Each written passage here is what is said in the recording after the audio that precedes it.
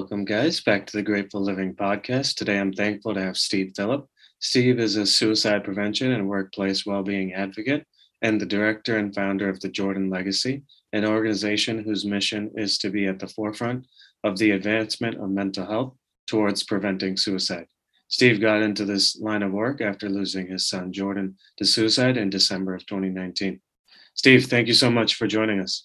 Oh, no, thank you. No, really appreciate the invitation and good to speak to you today. Of course, thankful to have you on.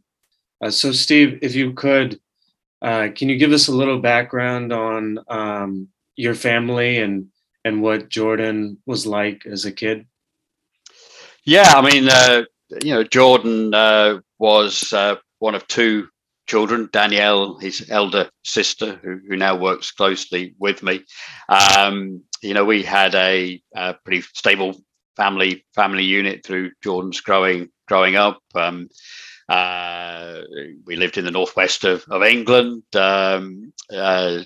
He had good friends. He was a sensitive child. I think we've often described him. He could be quite sensitive, but also, was an energetic lad, very much into his sports. He was a very keen basketball player, and when he was around about 7 or 8 years old, as a family, we decided to emigrate to Canada, and in fact lived for several years in the frozen waste of Winnipeg. It wasn't always frozen, of course, but it certainly has a reputation and the affectionate nickname of Winterpeg, of course. That helped him really develop his sports, love of sports, and particularly basketball. But we made a decision to come back in 1997 to the UK, a decision that was a really tough one for Jordan. He was getting that 12, 13 years old age, very important age. Developed friendships, developed, his personality. He was a Canadian kid, really when he came back to the UK. Certainly had some struggles there. I think with that for sure, he really didn't want to come back. But he went to school, subsequently went on to university, and was part of a pretty stable family. By his mother and I actually ultimately, our marriage did fall apart, and we separated and ultimately divorced in 2005. And that was a time when Jordan had just gone to university, and in fact we had to kind of share the news with him on his first half-term break, if you like, when he came back from the northeast of England to our home. And that was a pretty crucial time in his life, and I think a very difficult time. And if we look at that, Jordan went on to have a number of roles and positions, but he completed his law degree. He went to work in London for a period of time. He never followed the path of law specifically. That was something he ultimately decided, interestingly, wasn't the right pathway for him. But as he moved through a career and, ultimately got on the housing market, bought his own house. And as we get to, his early 30s now, he's securing jobs with the Home Office in the UK, working in immigration here as an officer, and then more recently as an officer with what is known as the Independent Office of Police Conduct, the IOPC here. They essentially investigate as a government body any complaints against the UK police force here. And although his mother and I separated, we maintained a very good relationship. Ultimately, I remarried, and he had a great relationship with his stepmom, a loving sister and family. But in 2015, after some period of recognition, I think on everyone's part, that Jordan was having struggles of some kind, he was finally diagnosed with clinical depression and anxiety in the May of 2015. The first time he'd opened up really and talked about those issues. And that was the first time I think, I was certainly aware of this. And that began a kind of journey for him of kind of managing his depression, predominantly through antidepressants from the GP. He did have some initial cognitive behavioral therapy in the early days, about a 14-week period. But Jordan wasn't one for going to counselors and therapists, or maybe the right one hadn't appeared for him.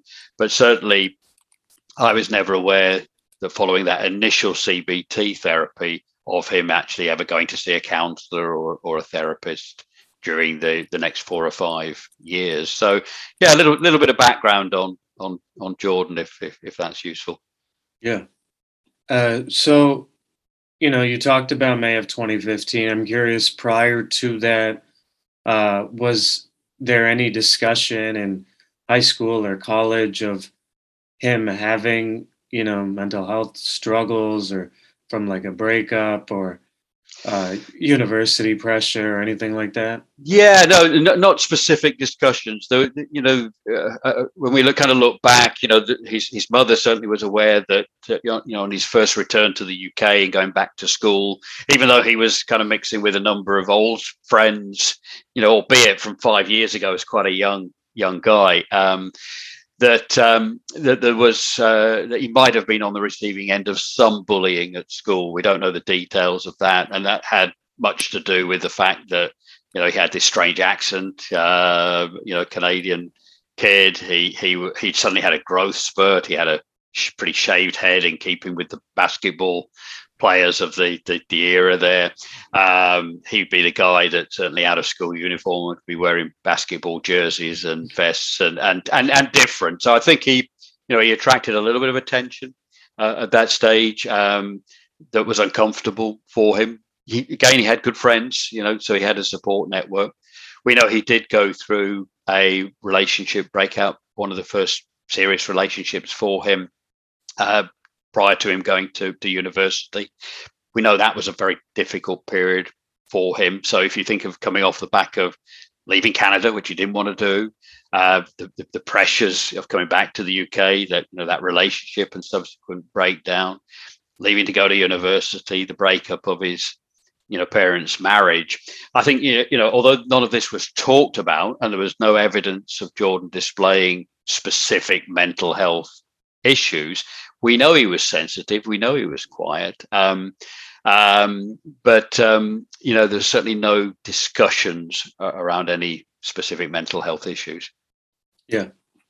I guess during that 2015 time period, till 2019, what was, in terms of you and his relationship with talking about that aspect of his life, was he open about dealing with mental health issues, or did he ever use the word suicide in any of the discussion he had with you or his mom? No, if we look at the dynamics of the relationship, so Jordan during that time was living fairly close to me in the Yorkshire area of the UK. His mother lives on the northwest coast, so we're looking at a distance of probably a couple of hours driving, 80 miles here. His mother, interestingly, had for many years was a senior mental health nurse in the UK. She was probably more attuned to signs and concerns. But you have this very difficult role, don't you, where, are you the mother or are you the professional mental health nurse? From my point of view, I worked as a busy consultant. That was my background, training and leadership and management and other areas of consultancy. So although Jordan and I initially kind of lived together following the separation from his mother, we were kind of busy and we got on with life. We go out for a beer and, we never had those discussions. And even subsequently, after Jordan had left living with me to go and live with a girlfriend, when he got to that point in 2015 where he reached a really, really low point and for the first time admitted and opened up about having issues, I remember picking him up from his girlfriend's house and bringing him back to live with his stepmother and I for a period of time, and seeing this guy, walk out of the house, get in the car, sit next to me with barely a word, rucksack and some clothes, drove him home, barely a word. This was someone at his lowest ebb. Now, my knowledge of mental health, I talk about this a lot now. Back in those days, I often say it was a good solid 2 out of 10. I'm probably flattering myself. I didn't understand. I didn't understand depression. Suicide was never on my radar or or even up until the moment Jordan took his life, I'm not aware that it was on the radar of any family members or friends at all. But that started a journey of Jordan from his lowest ebb, going to the GP, getting the antidepressants, going through the CBT, and spending a period of weeks living with myself and his stepmom, who did a great job kind of talking with Jordan. A lot of times when I'm traveling, around the UK with clients, she did quite an amazing job during that time in just having very open discussions with Jordan. There was a huge amount of trust there. Again, she wasn't a mental health expert at all, but just having that person, maybe slightly detached from mum and dad directly, be able to sit down at the table in the kitchen and just have a chat over a meal. And he was, he very much opened up at that stage. And that saw him actually over the coming weeks with the therapy and the support start to rebuild himself and get back out into life and kind of go back to work.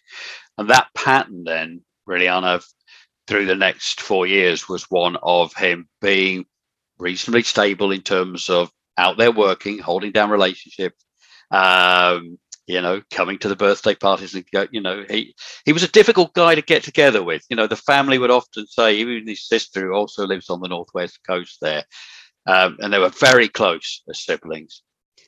She would often say, it's so hard to get Jordan to come over, or can we come over and see you? I don't know, I'm busy. And, you kind of look at that dynamic and say, how much of that was Jordan protecting himself? How much of that was Jordan protecting us from what he was going through? You'd get him round and to a family event, and he was great. He was on good form. He'd go to his friends' weddings, and he was the guy with the dance moves, at the weddings. He was the guy that, people say would light up the room and had this aura about him. Good looking guy, 6 foot plus tall, good looking guy, real caring, nurturing kind of individual. He was really one for rooting for the underdog. He would stand up for you if you were in that position, as if you were his brother, in situations, whoever it was. So that was the pattern, really, that if he then found himself spiraling downwards into depression, he would go back to the GP, and the solution was antidepressants. Now, he was someone who didn't like taking them, so the pattern would then be to wean himself off. Yeah. But then again, go low and start the cycle again. And look, I'm certainly, we both discussed before coming on air that neither of us are mental health professionals or psychologists here, but I'm a dad who's learned a lot in the last 31 months. And, one of the things we know about antidepressants is that, it's really difficult to go through a cycle of going on to antidepressants and coming off again, because there will always be that initial period when you go back on antidepressants where they're more likely to take you to a lower place before they start to work effectively.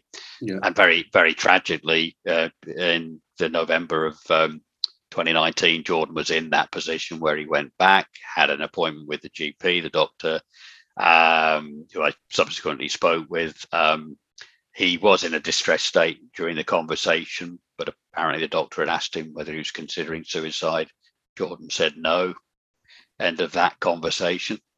Yeah. There was a 34-year-old guy sitting in opposite the doctor in tears at times. If that's not a flag, kind of what is. But of course, he got his prescription, and when I spoke to the GP, he said, when I told him what had happened, he was really upset himself, and he said, we have an appointment in 2 days' time to kind of review how things are going. I said, well, clearly that appointment isn't going to take place now. Yeah. So that's kind of Jordan's dealing with depression, and as a family, kind of where we were. We just didn't really. And just to add to that, Arnav, I think about the weeks leading up to Jordan's death, where he and I went to concert or watch one of our favorite bands, Hootie and the Blowfish. We were big fans of them, and they came to Leeds. We went to watch them. We were out, at a special whiskey tasting evening gift that I was given by Jordan's mum for my birthday earlier in the summer. And, you know, you know your son's struggling, but you don't have any knowledge of mental health issues or how to have the conversation. So your default position is, I'll be dad. When we go out for a beer, I'll be dad. I'm not going to ruin the evening or bring the evening down. I'll ask him how he's doing. No, that's an easy. And if he says he's okay, I've ticked that box, haven't I? Yeah, I've kind of done my job. Let's just have a good evening and enjoy the concert, and let him know you're there.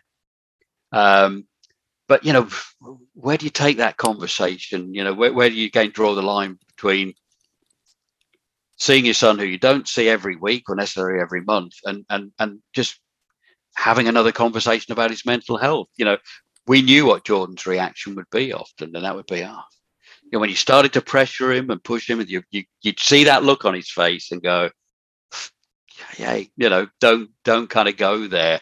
So we didn't. Yeah. You know, I look back on that with a very different viewpoint now.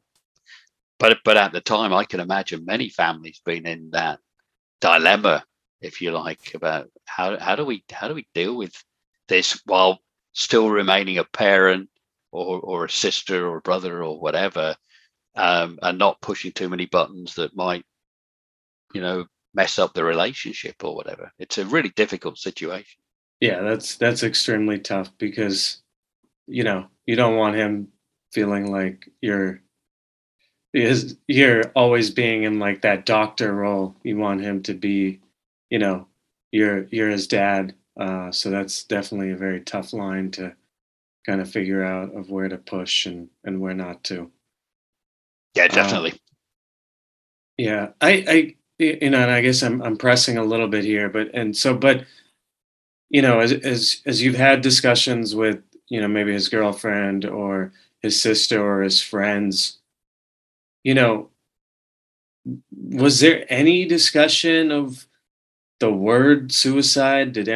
Was anybody aware that he was dealing with that type of thought at all, or No, not that I'm aware of. No, yeah, there is nobody, okay, even his closest friends, at any point. And I've spoken to, you know, a lot of them in depth. We've been out together and cried together, and, you know, done all, you know, kind of things really. And but there is not one of them that has ever said, yeah, Jordan did mention the word suicide. And you know, these were really close friends. You know, yeah, these were people that are messaging him every day. And yes, he would talk about his struggles and the depression, but never was there a single moment. Now, what's really interesting about that is that you could deduce from that that maybe Jordan hadn't considered suicide until very much toward the end mm, of his life. We know differently, and the reason we know differently is that as part of our journey after his death to go back to his house and deal with everything that you've got to deal with, possessions, bills, you know, just everything you've got to deal with there. We went up into the loft and the attic in his house, and there were boxes of his belongings. He'd recently, in the last couple of years, moved from another house that he owned and bought this one. And we found all kinds of things, from his basketball trophies and, you know, birthday cards, family cards, to, for the very first time, we saw his notes from his CBT session in 2015. You know, we were never aware of what the conversations were, clearly, with his therapist, because that's confidential. But there it was for the first time. What we also found were partially completed journals, really notebooks that would continue for a period of months in a certain year and then curtail. So there wasn't like a full year's journal. But we look back at some of the writings in there about his innermost thoughts and what he was going through. And there was one diary journal entry from June of 2015. And this was a time where Jordan was just about to turn 30 years old. And I decided that he and I would go on a dad son trip. And I booked us a holiday away to the Amalfi Coast in Italy, mm, Jordan, and we just had the most amazing time. Now, Jordan was struggling at that time, of course. It's not long since his diagnosis. He would openly say that he very rarely looked forward to anything. So, if, say, you're looking forward to your friend's wedding this weekend or whatever, no, not really, but I'll go. And his mother had a conversation about the trip that he and I were going on. And she said, "Are you, really exciting? Are you looking forward to it?" And he said, "No, I just." He didn't look forward to anything. He openly said that, "I don't look forward to anything." And yet, in his own words to his mother afterwards, it was the best trip he'd ever been on, and we just had a great time. So put that in context. We're reading a journal entry from June, which is when we went to Italy, written probably just before we went, maybe, or around that time. And there was the line. I remember reading out to the family here in the house when we were all here, just going through some of the things we'd brought back from Jordan's home, and the line there that said, "Been researching methods of suicide again today. Found this particular method might be a bit difficult to get hold of." And you go, wow. 2015, 4.5 years before he ends his own life. That's the first documented evidence we had that he was researching methods of suicide and looking for means. How long prior to that had he been considering it? Yeah. And yet, to come back to your question, as far as I'm aware, no one was aware that that was a consideration. Yeah. Did he struggle to ask for help? I think I don't know whether he didn't ask for help. I think I would look at that and say he didn't ask for help. He was a very private, very proud guy. We know a lot of young men that are like that, sadly. So, I think there's little doubt in my mind that he didn't ever want to be a burden to other people. And that's something I've heard from many people that have lost loved ones, and the suicide notes I've read from other people. So I think there was an element of not wanting to be a burden to anyone, and just, I'll get on with it and I'll deal with it. So I think there was some of that involved as well, really. Yeah. Is there, obviously there may be parents that listen to this who, have a child that deals with mental health issues, and they're kind of listening to these, maybe in the same boat as you. They don't know what mental health or depression and things it wasn't something that they grew up on. It's something that's recently gotten a lot more education and traction. For that parent where they're, maybe now their child has become, clinically diagnosed with something. Do you have any piece of advice for them as you look at your own journey? Yeah, it's interesting. I have a lot of these conversations, and just had a very similar conversation just a few days ago with somebody I know who's concerned about her 19-year-old son, and not being clinically diagnosed, but we know he has anxiety and struggles. So I have many of these conversations, and have done over the last 31 months with concerned parents. And I think what I'm able to do through a level of knowledge I've built, I deliver many talks to organizations and companies. I'm not a mental health professional. I have my mental health first aid certification here. And I've made sure that any of the advice, inverted commas, or guidelines that I provide through my talks are well researched and in line with the appropriate resources that are there. So a lot of my talks are around how to spot the signs, and how to have and open up that conversation and signpost someone who's struggling. So I use the same approach, really, talking with parents. I think, firstly, I think you've got to be brave enough to be direct enough with your kids. And what that means is, very simple kind of 3-step process. I use this in my talks, AID for aid.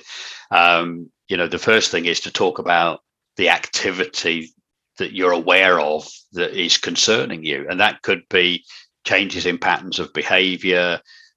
Could be the person's tearful a lot of the time. Maybe they're drinking excessively, locking themselves away in their room. But there's a change.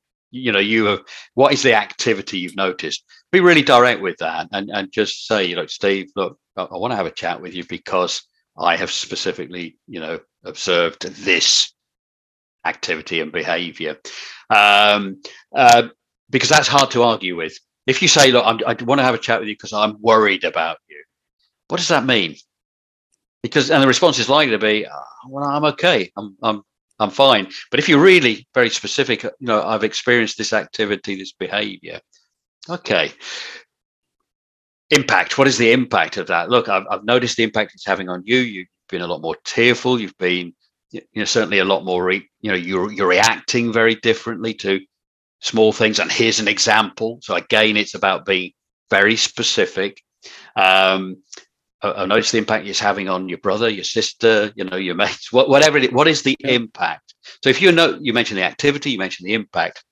And the third part of aid is the desired outcome. And that's working together towards a next step or a solution or whatever the outcome is.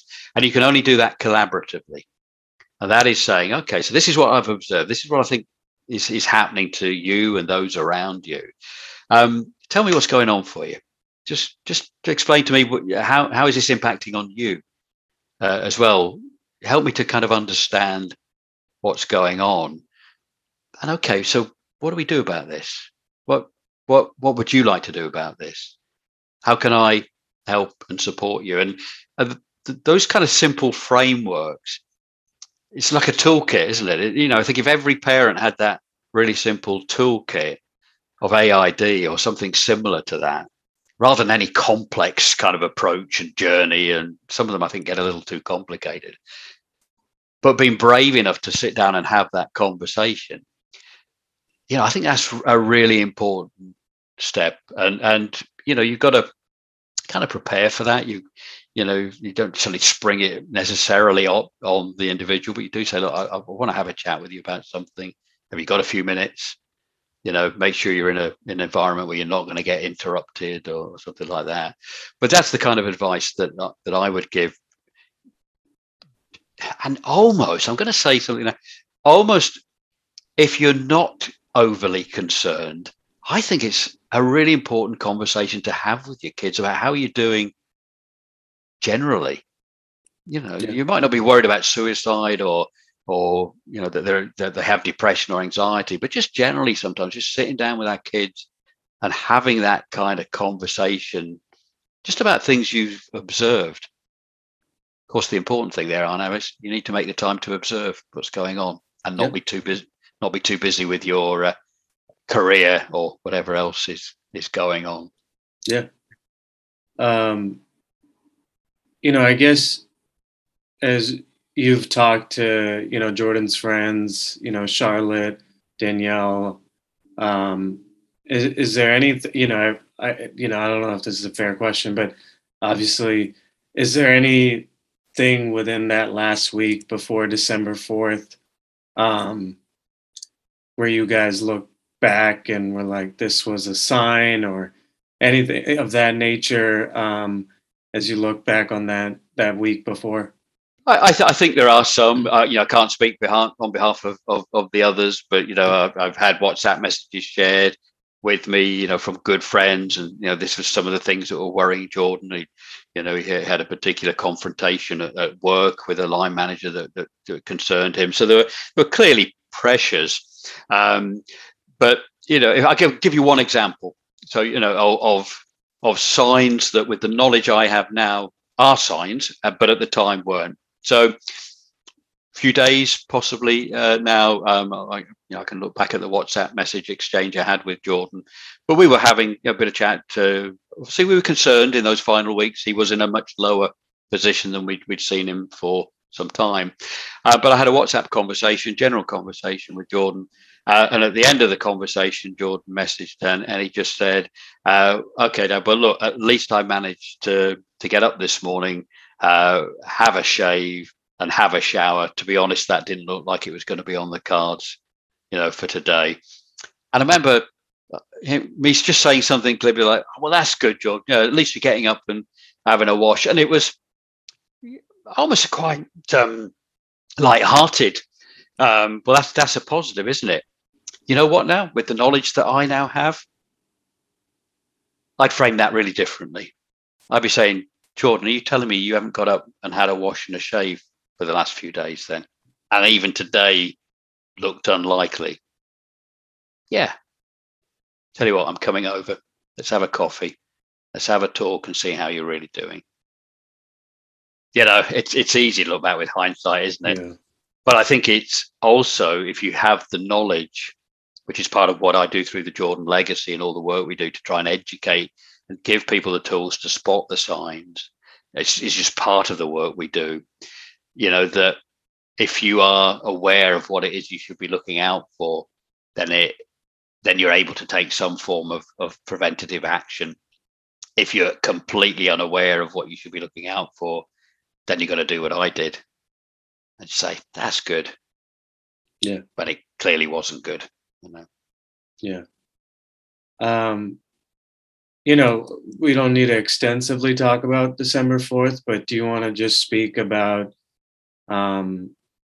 maybe some aspects of your experience? And, obviously there are people, unfortunately, parents receiving that call today.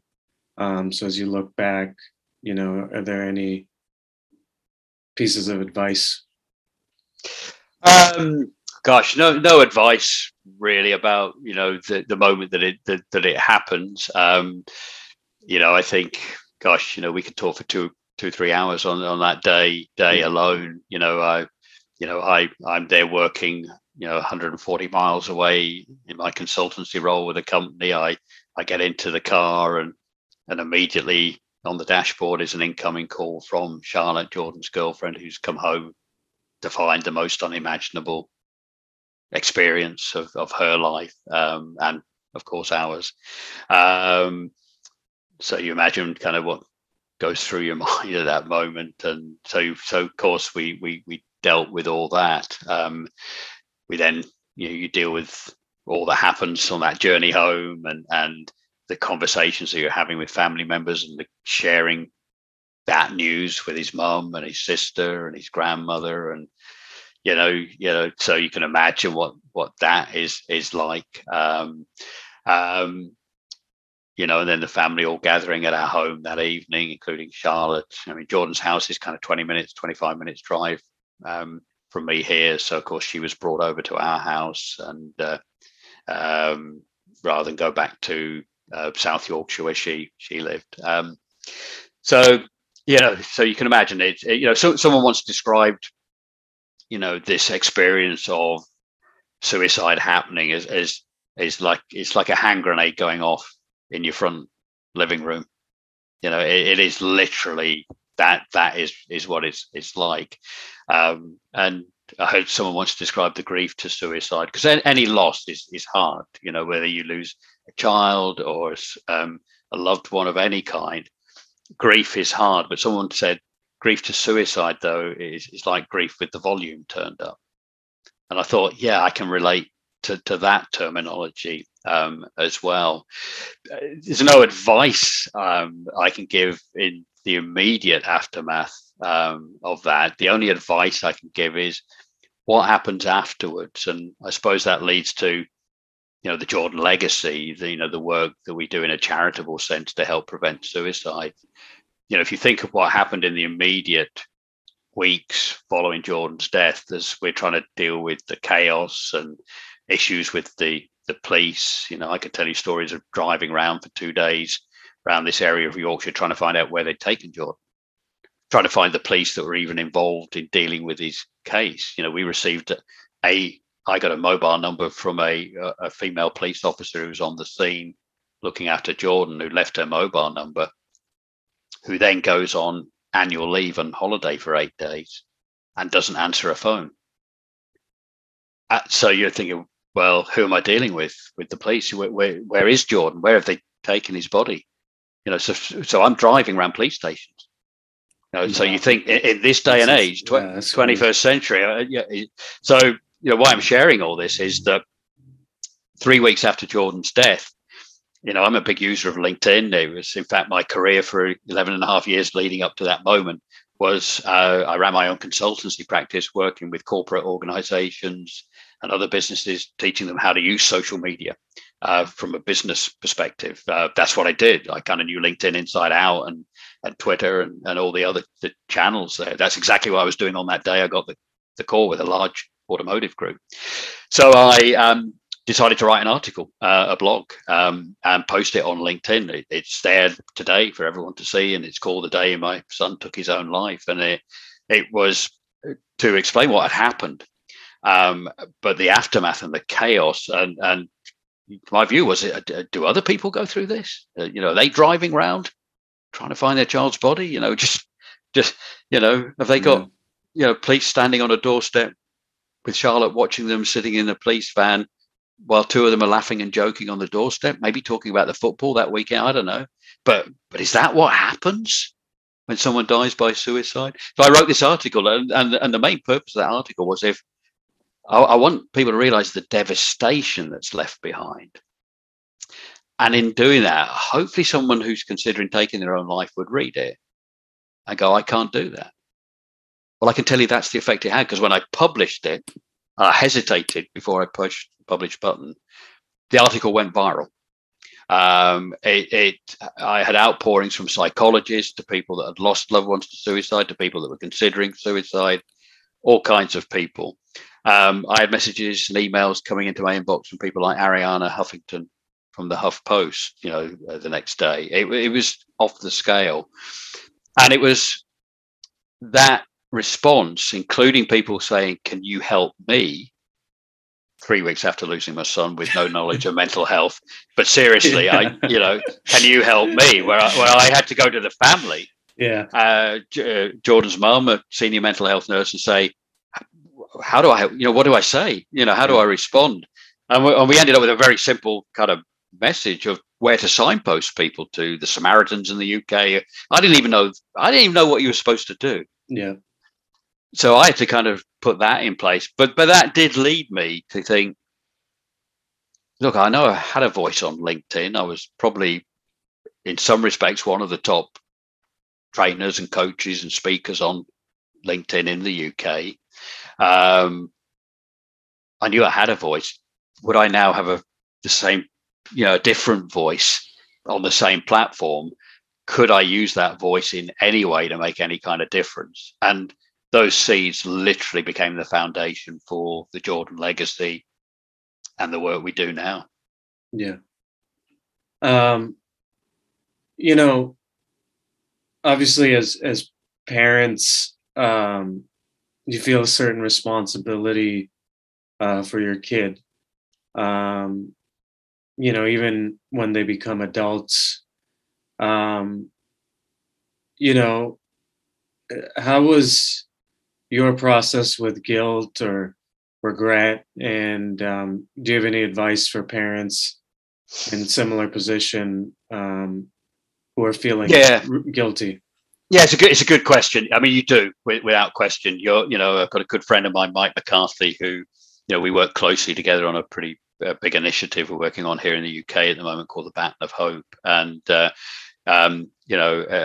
we appeared, both of us, on BBC Breakfast News just 10 days ago. And Mike said, it's a parent's responsibility to look after the kids and look out for the kids. This is what we're supposed to do. We're supposed to protect our kids, and then suddenly we're thrust into this position where we haven't been able to.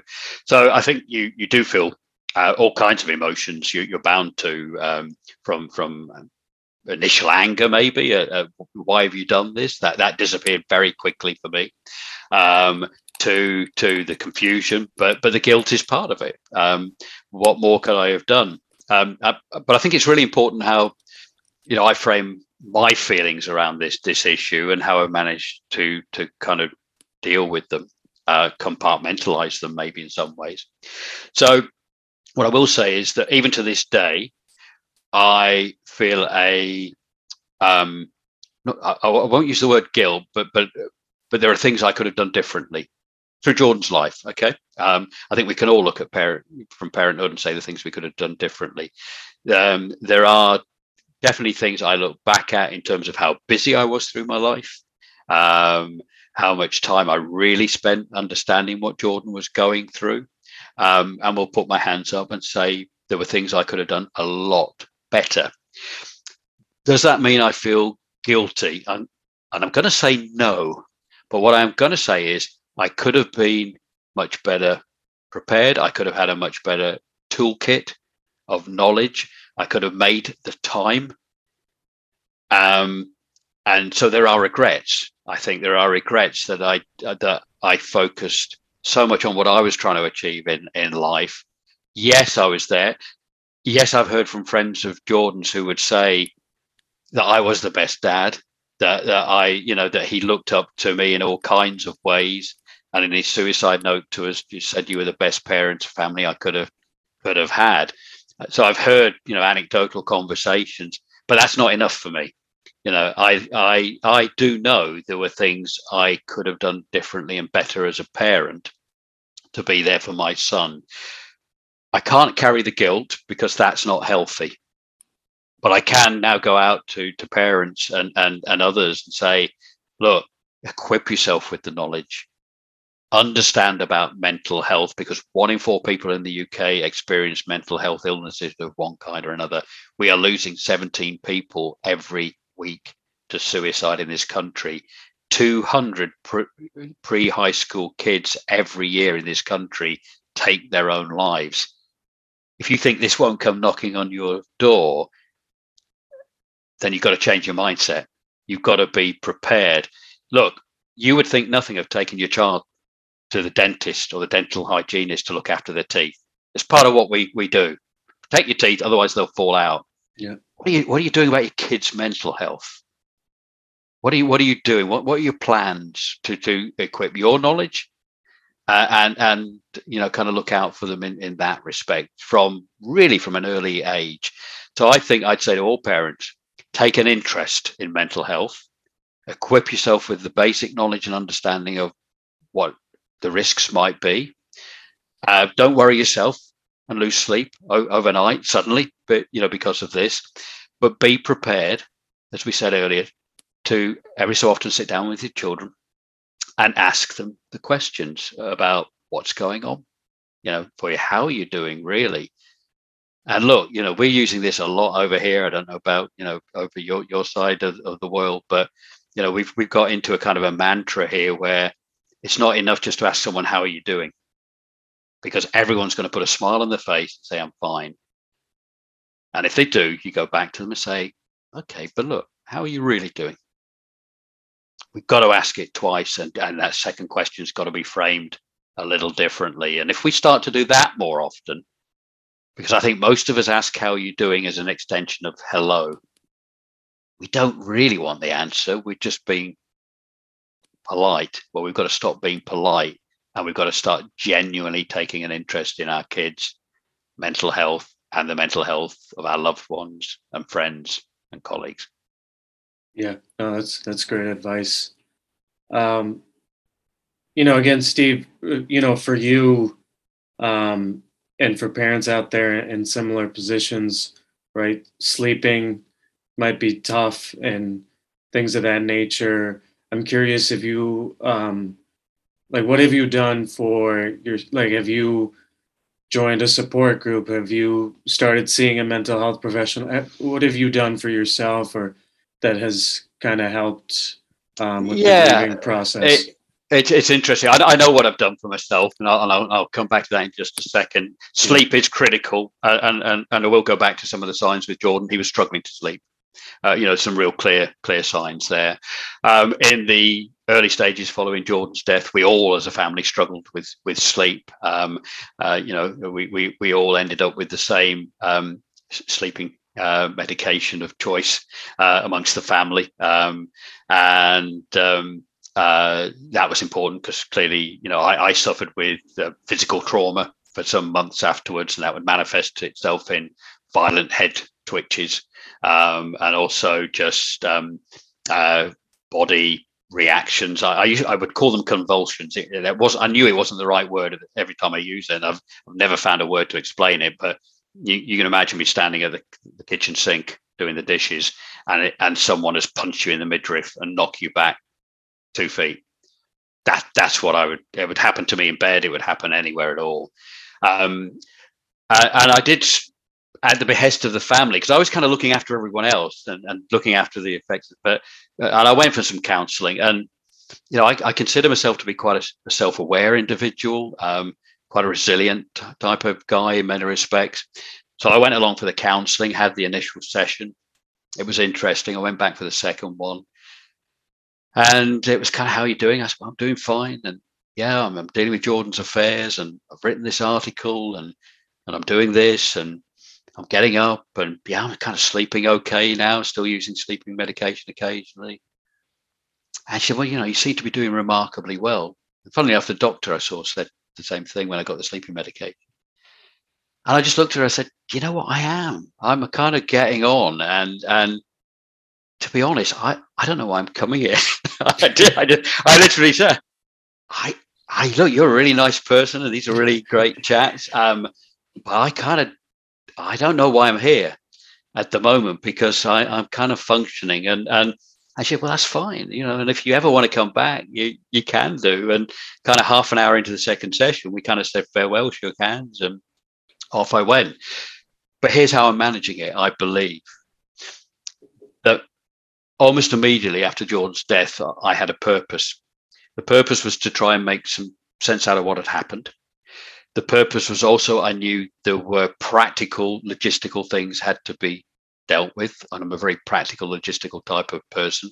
So from organising funerals to dealing with coroners' offices, the police, all kinds of things, I had that sense of purpose, trying to keep the family support, do whatever I could do there. And then almost immediately that I'd written that article that I published that I referred to before, I suddenly had this responsibility to respond and to people that were reaching out to me. That led me in turn to the Jordan legacy, and what could I start to do, if anything, to learn more about mental health, to learn more about suicide, and then in some ways link up with people in an already reasonably large network that I had, to try and make a difference. So I think the advice to everyone who's going through this, we're talking maybe parents specifically here, but friends, the ripple effect of suicide on average will impact indirectly or directly another 135 people. That's the stat. What can you do? You can sit on a sofa with a bottle and drink yourself into oblivion, and that was an option. And a friend of mine said this, once. He said, this is the choice that you have, or you can get out there and you can do something. And the advice is, find some sense of purpose out of this mess, whatever that is. Get yourself up, get out there, and it might not be starting a charity or doing whatever it is.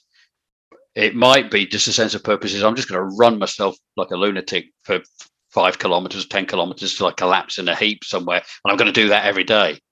It could be, but find some kind of purpose that gets you up, gets you moving, gives you something to aim for, whatever that might be. And that might not be reading books on suicide, by the way, and things that I did. That might not be the right journey to go on. But I think whatever it is for you, find a sense of purpose. And in doing that, that allows you to get up each day, get dressed, get washed, get out there and live a life step by step. Look, you endure a loss to suicide. You never get over it. But that process of enduring does become easier step by step. I know that, I'm out delivering a talk in front of 50, 60 people last night, an event I was invited to, telling my story, just 10 minutes.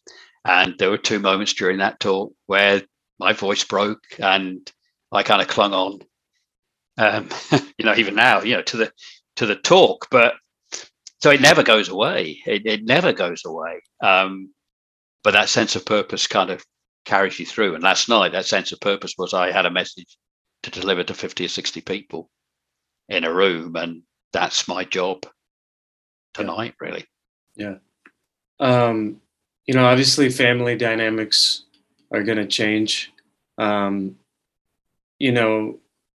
there a way or any advice that you have on um, celebrating Jordan's birthday or celebrating, whatever you guys celebrated as a family, whether it's Christmas, New Year's, or whatever, in terms of handling that dynamic. Yeah, I mean, you've mentioned. I mean, it's really appropriate because next Monday is Jordan's birthday, the 11th of July. So that was a perfect lead in there, Arnav. Really, yeah. And I can tell you how we'll spend that day because coincidentally, it also happens to be my youngest grandson's birthday. His first name is Samuel. That's Jordan's middle name, deliberately chosen. So I'll be going over to spend time with Jordan's sister. Obviously, it's her youngest, and the family over there. Our ritual will be that because Jordan's ashes are in a grave over in the northwest, there where he was brought up originally, and where his sister is and his mum. We spend the morning at the graveside. We'll be there. It'll be sad, but it's got easier. We'll play some music. We'll play some of Jordan's favourite tunes, and we'll lay some things on the grave and be there for Jordan's birthday and leave a card and everything that we do. And then in the afternoon, we'll have a very lively 6-year-old that will keep us entertained for his birthday. And look, kids are a real leveler, aren't they? Because the first time that happened in 2020, the first birthday, I remember it was a summer's day, but it was wet, it was miserable, it was pretty grey. And we were all standing around very quietly around the graveside in the morning, and young Samuel is there with his older brother. And we sat there, we were standing there were tears, and we were very quiet afterwards, bit of music playing. And then Samuel looked up at his mum, Danielle, Jordan's sister, and just looked up. He said, "I'm bored." He said, "Can we go home and have my party now?" And we just started laughing. Yeah. And I think from that moment on, that it's that moment, isn't it, where you suddenly go, there are still things to celebrate in life, and still, things that we can have hope for. And I think that moment was a real light bulb moment for us. So yeah, Christmases are tough. Father's Day just here in the UK. It's I've got a daughter sending me a wonderful card of Jordan with a photograph of Jordan and Danielle and I on it. That's hard and it's lovely at the same time. I have a memory box of things from Jordan here and all the cards. And my ritual is that I will take out a different card each time for my birthday, and which happens to be tomorrow. Actually, I've forgotten that. That's tomorrow. Wow. But a card will come out of the box from Jordan. It will go on the mantelpiece in the lounge. And, he, God. He won't send me one anymore, but that's my way of dealing with it. So we will still have these happy moments and tinged with sadness, but that's the journey kind of going forward now. Really, that's what life is. But you've got to find those moments of hope and still celebrate the life. And I think we're able to do that more now. I don't think we're doing it enough yet. We had a huge life celebration event last August. Wonderful friend and lady who put on a great event in her huge garden she has, and we had a band from another great friend of mine who's a great musician, and brought lots of people together, and that was deliberately to celebrate Jordan's life. So I think my advice is that look, whatever the event is, you're going to have a moment of sadness and reflection. Okay, you can't ignore it, but make sure that event also has some upbeat moments of hope, that you're going to celebrate something there as well, and make sure that is the second half of the event and the day. I think that's really, really important that you do that. Look, Jordan had 34 years. Look, he was a good-looking, lovely guy who achieved way more than he knew he or believed he achieved. And I think it would be unfair on him and all of us not to celebrate that relationship and that life that he had, and to continually only focus on suicide and that loss. That makes it sound like that's very easy to do. It's not. And I think we as a family probably have to get better at that, because we are still reflecting 31 months on the event and the loss, and not enough on the life that was lived. And maybe that is the next part of the journey for us. No, I think that makes sense, because I think at its whole, I can't speak for Jordan, but he doesn't want you guys to be suffering. That's not, he wants you guys to be happy. And, you know, a lot of it is, you know, again, can't speak for him, but maybe escaping the pain for him, um, more than not wanting to live. And, I think that, some of the things that you said this today, when he was with people, he was joyful. You guys kept him alive, and things of that nature. One other question I had, Steve, is friends of yours, right, might be listening to this, and um, when they get a beer with you, it's kind of like what we talked about before: is how much should we push? How much should we ask about that aspect of your life, and how much should we just say, "How are you doing? What's going on this week?" Yeah, look, I was fortunate that we have some fantastic friends. I have some great friends, and we've openly talked and cried about stuff. And I know this isn't true of everyone who's lost someone to suicide, but one of the things I think I've been really blessed with, and it could be because we were so open very early on about what happened with Jordan, is that I've never experienced the stigma that a lot of people have said they experienced, where friends have crossed the road or not got in touch. I know Danielle. We've got an internet radio show called Jordan's Place. We've literally recorded the first episode. It airs at 7 p.m. tonight in the UK. Nice. On Yawa Radio. There's a plug for everyone. It's a fortnightly show, and Danielle talks about this because we asked the question, and she said, lots of people were really good in reaching out. She said, but there was a thing that did surprise her, that one or two friends that she thought she might have heard from didn't get in touch. And maybe that was because it was difficult. So I've not experienced anything like that firsthand, quite the opposite. But maybe there are one or two people that I have, not heard from, but it hasn't registered with me, that just felt they weren't able to. But in the main, people I think have been able to feel very comfortable talking with me about it, because I've been so open, and we have been as a family about what happened. We've almost given people permission to kind of talk. How am I doing? Incredibly busy week. The Jordan legacy work carries on, and we work very strategically with government and with communities and businesses around practical solutions to suicide.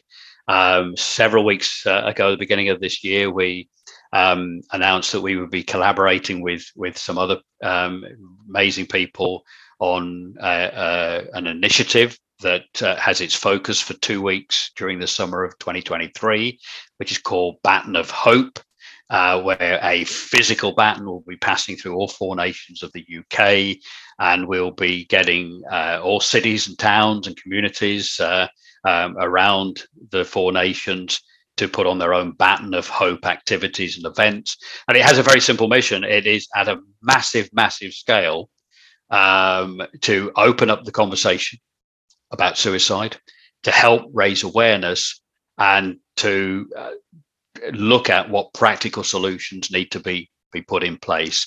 That's my life at the moment. It's all consuming. It's absolutely huge. As I say, it's my birthday tomorrow, but it'll be a regular working day. We'll go for a meal in the evening, apparently, I've been told. But I'll be at my desk tomorrow at 8 o'clock in the morning, and it'll be pretty relentless through the day till I finish. So, but look, I sleep okay. I get up. I can watch TV and have a laugh at a program. I can have a laugh and a joke with friends and family. And then, as you've experienced today, there will be moments, and they come out of nowhere sometimes. Where it all just comes washing over you. But look, that's the territory. That is it. It's about being a human being and all that kind of comes with that, I think, really. Yeah. As I look at time, I just want to ask 2 more questions. The first one is, just as we wrap up, is there any lesson or thought or something that you kind of want to share on mental health, suicide, anything of that nature? Yeah, I think it's an important message we're sharing through the baton of hope. We've chosen hope continually as a word. Is that, look, most of the conversations, most of the research, most of the people we've spoken to that have attempted suicide, we know that for many who've attempted and survived, they've gone on to live, very fulfilling lives, and have used the word hope themselves. So here's one thing we know about suicide: even in the darkest moments, that suicide is a permanent solution to what is, without question, a temporary situation. It might not feel like that, but if we can hold on to that and say there is hope somewhere, no matter how desperate you feel, but if you take this step, that's it. There is no coming back from that. Okay, so let's kind of understand that. What we also know is, again, from the evidence and the research, is that most suicides, even up to the moment the act is about to happen, are preventable. Okay, not all of them. We know we will never prevent all suicide, even though we use the term of moving toward a zero suicide community. We'll always move toward it, but it's a heck of a lot better than a government that might say we want to reduce suicide by 10% this year. So what are we doing about the other 90% then? So if we can go forward with hope to say, look, with better education, with better systems, with better processes in place, better preventative solutions, most of the suicides we're seeing now are preventable. That doesn't help us as far as Jordan's loss or anybody else, or Pat or someone like that. But if we can go forward with that hope, then I think we can make a difference. The final point, just to add really, is to say, don't just look to your government, don't just look to your health services to be the solution. This is something that we can all participate in and make a difference. We all have a responsibility for the mental health and welfare of those around us, and we need to take some responsibility for that too. Yeah. Steve, the last question I want to ask is, kind of in that vein of celebrating Jordan's life. If you could share with us, a story or a great memory, so we can all kind of take his spirit and, something that represents his spirit, and kind of add that to our life for those of us that didn't have the pleasure of meeting him.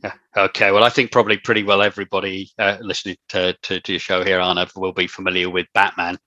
I remember in one of the readings we had two funerals for Jordan. One of the readings we had over in the Northwest, there where he was brought up, one of his very close friends got up and told us stories about Jordan, and they shared this particular story of all the lads being out on having a few beers in Leeds locally where they lived, and they were all dressed as superheroes, and several of them as Batman with the Batman mask on. Well, Jordan, he would always commit to anything really in life, and he committed to the character. And throughout that afternoon, the only response he would give to any comment or question was, "I'm Batman." So he gets on the bus apparently, and his mate says, "Yeah, however much we want to go to here." And the guy on the bus there looked at Jordan and said, "Yeah, where to, mate?" And he just said, "I'm Batman." Yeah. So that gives you a little bit of an indication of Jordan's spirit, I think, and his mates just fell about, but there's Jordan for you. He was really Batman all along. There you go. Yeah. Well, Steve, I just want to thank you for coming on. For anyone that wants to support your work or what you're doing with the Jordan Legacy, what's the best way to help out? Yeah, straight to the website, Arnav. Thank you for that. And it is thejordanlegacy.com. Sounds good. Well, Steve, thank you for what you do. I know it can't be easy, but it's powerful work, and you're helping a lot of lives, um, with what you're doing and talking about it and destigmatizing it and providing your knowledge. So um, thank you for what you're doing. And yeah, thank you. Likewise, Arnav, and thank you for the invitation. Really appreciate the opportunity.